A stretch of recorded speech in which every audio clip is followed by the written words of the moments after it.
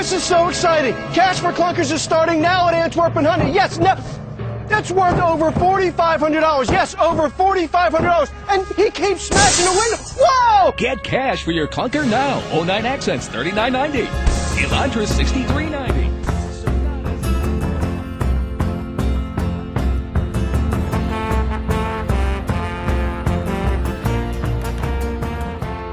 Hello and welcome to NPR's Planet Money. I'm Chana Joffe-Walt. And I'm David Kestenbaum. Today is Friday, November 13th. That was an ad for the famous Cash for Clunkers program you heard at the top. That's the topic of today's podcast. But first, the Planet Money Indicator. Dun, dun, dun, dun. The indicator is $35.6 billion. That is how much the U.S. trade deficit widened in September. The trade deficit is the difference between how much we buy from the rest of the world, imports, and how much we sell to the rest of the world, exports. The increase from August was the largest jump in nearly a decade. And the deficit rose largely because of that imports side of thing. Imports rose 5.8%, meaning we're buying more.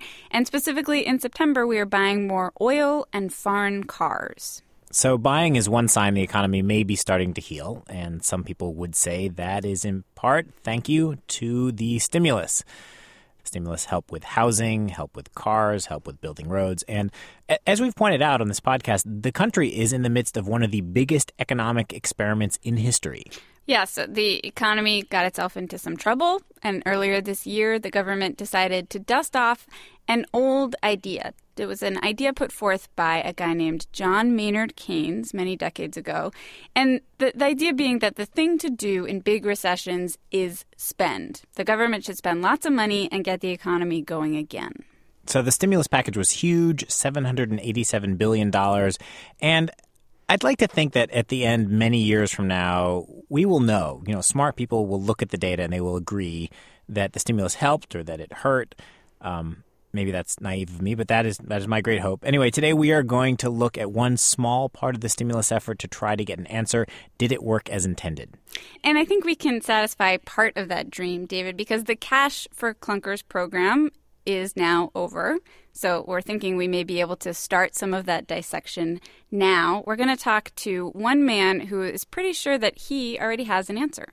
So just to remind everyone, the way the program worked was that if you owned a clunker car, a car that didn't get great gas mileage, you could trade it in and buy one that got better gas mileage. And the government would help you out by giving you $3,500 or $4,500, giving you money to help buy that new car. And the question is, did the program get people to trade in their cars who wouldn't have done it anyway? This is a tricky question because remember, the idea is to stimulate demand. You try to entice people who wouldn't have traded in their cars for years to do it right now. So this is how I like to think about it. I like to think about the kind of people who might trade in their cars. So the program really kicked in August. And say I was going to trade in my car in August. Well, I'm going to do it anyway. And I'm going to take the check from the government. It's great for me. And the government didn't really want to target those people, but too bad, you have to. They're going to trade in the car and the program's there. There are other people who were going to maybe trade in their car the next month in September who decided to do it in August instead, a month early. That's also not really great because then you're just giving people money to trade in their car 1 month earlier than they would have otherwise. What you really want is people who weren't even thinking of trading in their cars. Maybe like a year later they would have traded in their cars, but they were not thinking about doing it then. So, David, you talked to this guy who thinks he might know the answer. His name is Jeremy Anwyl. He's the CEO of Edmunds.com, which analyzes the auto industry for consumers. And he told you the folks at Edmunds had this idea for how to calculate whether or not Cash for Clunkers was working as designed. Right. So if you just chart the sales, you can see this huge spike around Cash for Clunkers. And Anwyl's team argues that, yes, there was this spike, but there was also a dip afterward. So if you add it all together, the program was not very stimulative. Stimulative? Did you just make up that word? Is that not a word? I don't think that's a word. I think you're trying to avoid saying stimulating. Stimulative. Anyway, I'm not going to respond to that. Look, here's the question, right? How do you know it was a dip? That's the hard part to prove because you got to know what the sales would have been like without Cash for Clunkers. So you can say, see, it's lower than that. So Edmunds.com looked at the sales of cars that were not eligible, like, say, a Mercedes. And by looking at Mercedes sales, they estimated what the sales of other cars they think would have been without the Cash for Clunkers program. So here are the numbers they come up with. There were 690,000 cars bought through the Cash for Clunkers program. How many were new? How many of those would not have happened anyway in the following year? Here is his answer. I think what we're going to see is that it nets out at about 125,000 extra sales. These are sales that would not have happened if we had not had the program. So the government spent 2.8 billion, I think, and change. That's what they ended up with. Okay, and for that, you're saying all they got was 125,000 vehicles traded in that would not have been traded in otherwise. Right. Yes. So it gets very expensive. I mean, it's in the neighborhood of $25,000 per extra sale. So his conclusion, Hannah, is that the Cash for Clunkers program was a very expensive way for the government to stimulate those extra vehicle sales. It basically ended up costing $24,000 for every extra vehicle sold, because the other ones would have happened anyway sometime within the coming year. And there were a couple of people who weren't happy with this report, right?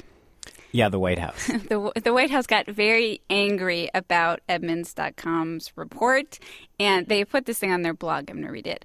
Busy covering car sales on Mars. Edmunds.com gets it wrong again on Cash for Clunkers. I talked to Jeremy Anwell about this, and he said, sorry, these are the numbers we get.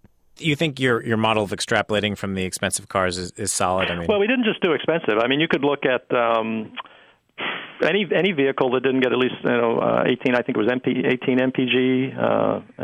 So there's the whole category. It's not just luxury cars. You could look at other larger vehicles that didn't get great gas mileage. They weren't eligible either. And each of those extrapolations gives you similar answers. Yeah. Yeah, we went through this in every which way that you can think of. So the results seem solid to you? Yes, we wouldn't have put it out if we didn't think so, because I realize that this is really the first mathematically derived conclusion on the program. All the other estimates were sort of conjecture, but this one's pretty solid. So economist Alan Blinder at Princeton, he was a big advocate for this. What's he going to say if I call him up? I'd be interested to hear. Oh, David, I know you can't resist that kind of transition. Yeah, I called him up. Alan Blinder, professor of economics at Princeton University. And you're on Amtrak? I'm on Amtrak right now. Okay, podcast listeners, I apologize for the poor quality of the audio. This is the only time we could get him. Blinder said, actually, though he proposed the program, supported the program, he actually thinks it was a failure because it didn't run long enough. He says you're going to get a dip when the program ends. So you want to run it as long as possible. So when it ends, you're close to out of the recession. If you just run it for a month, he says there's no way you're going to get a lot of people to trade in cars who weren't already thinking about it. People don't react that fast. I mean, I think of myself. My son is driving a clunker that we wanted to actually trade in under this program. But, I'm doing a lot of other things in my life. And by the time way before I got around to actually thinking hard, the program was over. I see. Okay. All right. I was expecting you to defend it. I defend the idea very much. When I wrote about this program in the New York Times, hang on one second. I'm sitting in the other car. I came here to make a phone call. I'm in the quiet car. I was talking about a program that would last a year or 2 years, not a program that would last a month. Did he just violate the rules of the quiet car? No, I think he was explaining why he didn't have his ticket, because it was in the quiet car where he'd been sitting and he had stepped out to talk to National Public Radio on his cell phone. Yeah. Good, because I really value the quiet car. Okay, so even the guy who proposed this program doesn't quite think it worked out that well. We called up the White House's Council of Economic Advisors to get someone who could defend it. They gave us Austin Goolsbee. He's actually a professor at the University of Chicago, and he's chief economist of the President's Economic Recovery Advisory Board. And so Austin Goolsbee said the Council of Economic Advisors has looked at the various analyses for the Cash for Clunker program that are out there, or the numbers that are out there, and their conclusion is that on average, it resulted in way more than 125,000 cars being bought that wouldn't have been bought for a while. Something like 450,000 to 500,000 of the 700,000 were new. Okay, so Edmunds is saying 125,000. And we're saying, 440,000 kind of thing. That's a huge difference. Yeah. So, Hannah, Austin Goolsbee and I went back and forth, and he says he thinks the Edmunds analysis is wrong. And it has to do with what you might call the control group, if this were, like a high school experiment or something.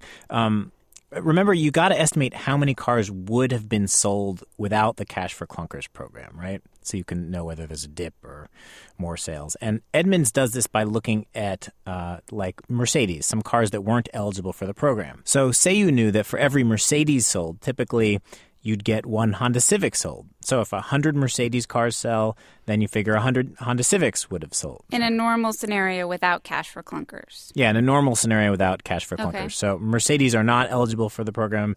Honda Civics are. So counting Honda Civics is kind of complicated, but if you count the Mercedes, that should be the same, whether you have Cash for Clunkers or not. And that should tell you how many Honda Civics you think would have sold without the program. Then you can figure out how many were added by the program. That's the idea.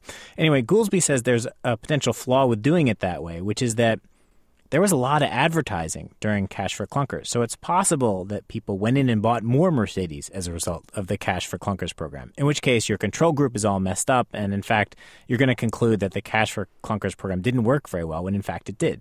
So he's saying that it may be that even though Mercedes weren't eligible in the Cash for Clunkers program, the sales went up because there was just a lot of advertising for Cash for Clunkers? Right. It created a lot of buzz and people went in and bought cars, even if they weren't participating in the Cash for Clunkers program.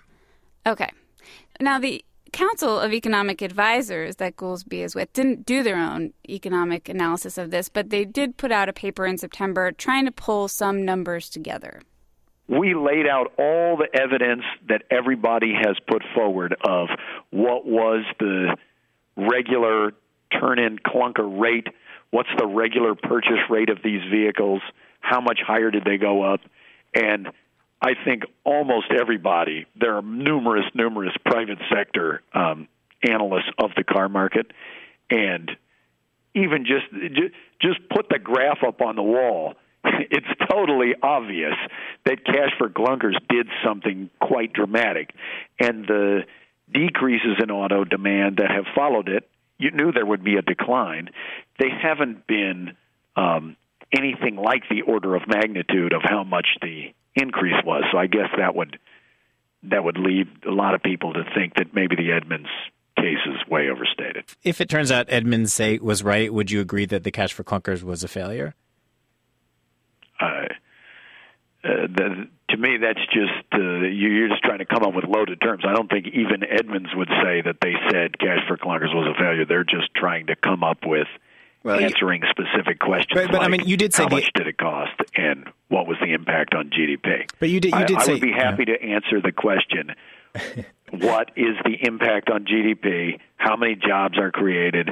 How many cars were sold because of this program? How many cars got turned in? Right. I mean, but you did agree that the idea of a stimulus is to be encouraging people to do things that maybe they wouldn't have done for years to do now, right? And so if it turns out... we're trying to shift economic activity into the present. Right. So if their analysis is right, that didn't really happen, in which case it would seem like the Cash for Clunkers program was not having a stimulative effect. You're trying to attach a values label. Well, I'm just saying we have a goal. I'm an economist, and so I'm happy answering data questions of how much did it cost, what was the impact on GDP, what was the impact on job growth, what was the impact on the car industry. Oh, man. So, David, remember how I was saying, now that Cash for Clunkers is over, you can just look at it and say, did it work or did it not work? Maybe it's too soon to do that?